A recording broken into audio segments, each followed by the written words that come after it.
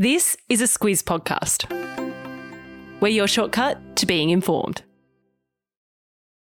Squiz Kids! It's your daily news fix. Fun, free, fresh. Hello and welcome to Squiz Kids Today, your fresh take on what's happening in the world around you. I'm Bryce Corbett. It's Thursday, November 3. In Squiz Kids Today, lions in daring Sydney zoo escape. Egypt marks King Tut centenary. Asteroid in Earth's orbit and Dobby rests in peace. That's what's making news, kids style. The Lowdown.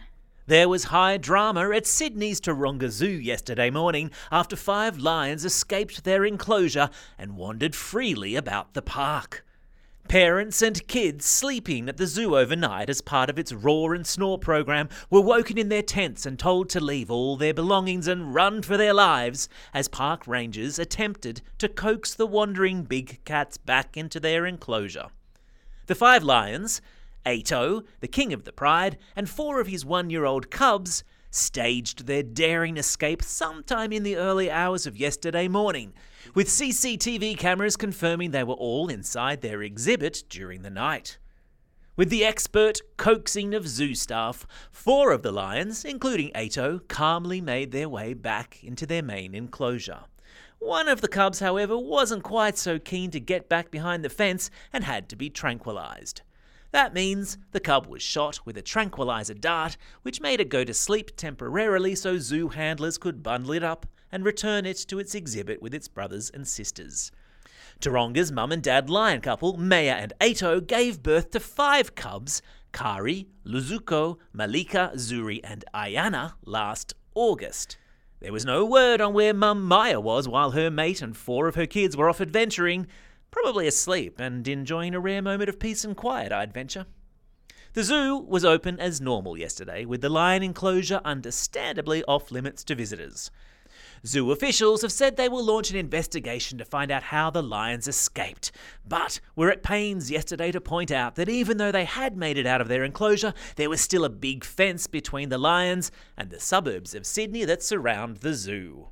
Sounds like something straight out of the movie Madagascar, if you ask me. Alex the lion would be so proud. It's been quite the week for animal jailbreaks.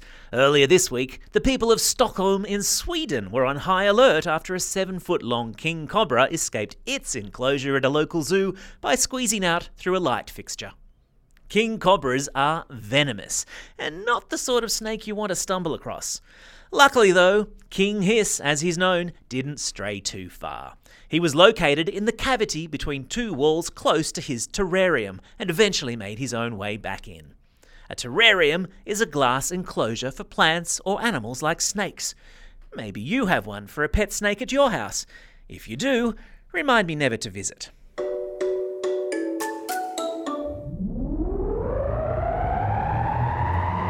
Spin the globe.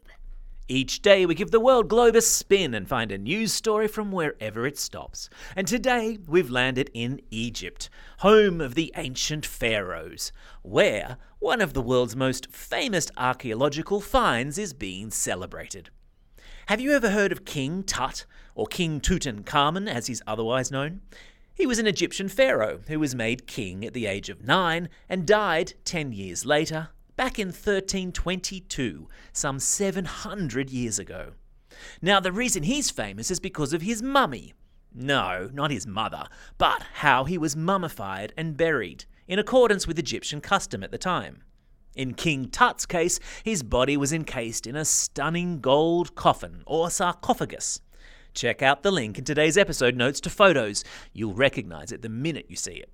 So this week marks the 100-year anniversary of the discovery of King Tut's tomb, deep beneath the baked yellow earth in a place called the Valley of the Kings in the country of Egypt.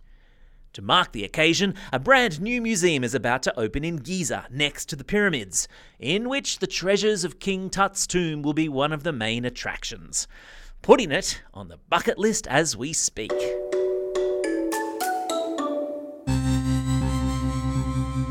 Spaced out.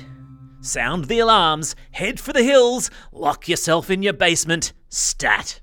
Astronomers have discovered an asteroid that's big enough to wipe out life on Earth as we know it, spinning around in space nearby. And get this, its orbit is on a path to intersect with Earth's orbit. Ah! But don't worry, we'll be safely on the other side of the Sun when it crosses our orbit, meaning we don't have to worry about a collision. The asteroid is 1.5 kilometres in length, which, when compared to the diameter of the Earth at 12,700 kilometres, seems really small, right? But in space terms, that's big enough that if it did smash into the Earth's surface, it could kick up enough dust and pollutants into the atmosphere that it would block out the sun, causing the mass extinction of life on Earth. So that's cheery, isn't it?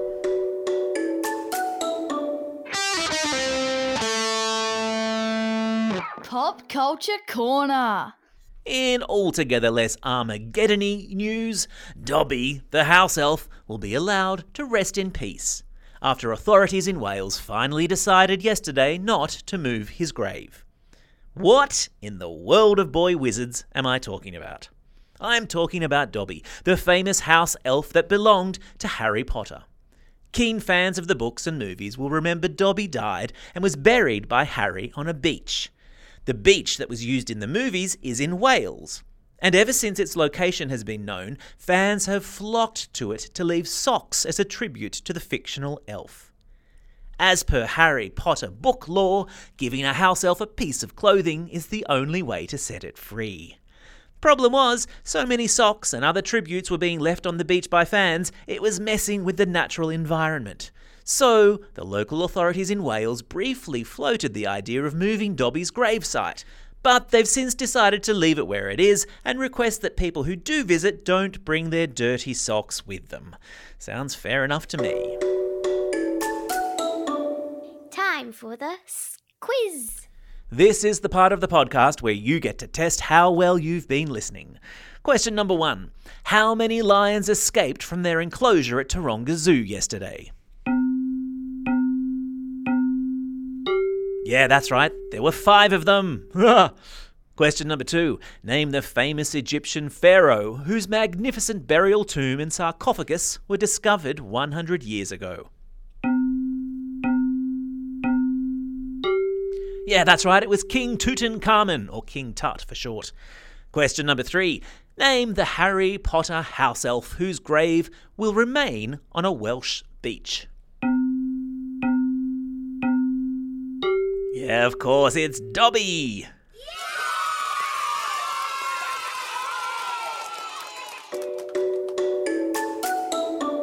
Shout-outs.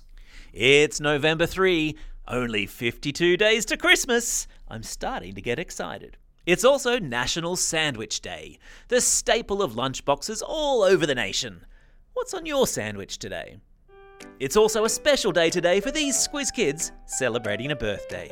Henry from Craigburn, Dom from Tumut, Logan from Mildura, Elliot from Warrenwood, Teddy from Mona Vale, William from Caringbah, Camille from The Gap, Isla from Maruka, Charlie D from Wagga Wagga, and Terry from Cody Island. And belated birthday shout-outs go to Michael from Carlton and Taz from Marimbula.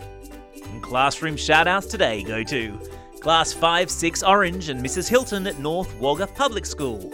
Class 6H and Ms Hayward at Preston West Primary School. Class 5-6E and Mrs Elmere at Carlton Public School. Grade 4 and Mr Lee at Caringbah North Public School. Grade 5 and Miss Kotsirasat at Dandenong South Primary School. Year 3-4 and Ms McVeigh at Tent Hill Lower State School. And finally, Ms O'Rourke's class at Brandon State School in Burdekin.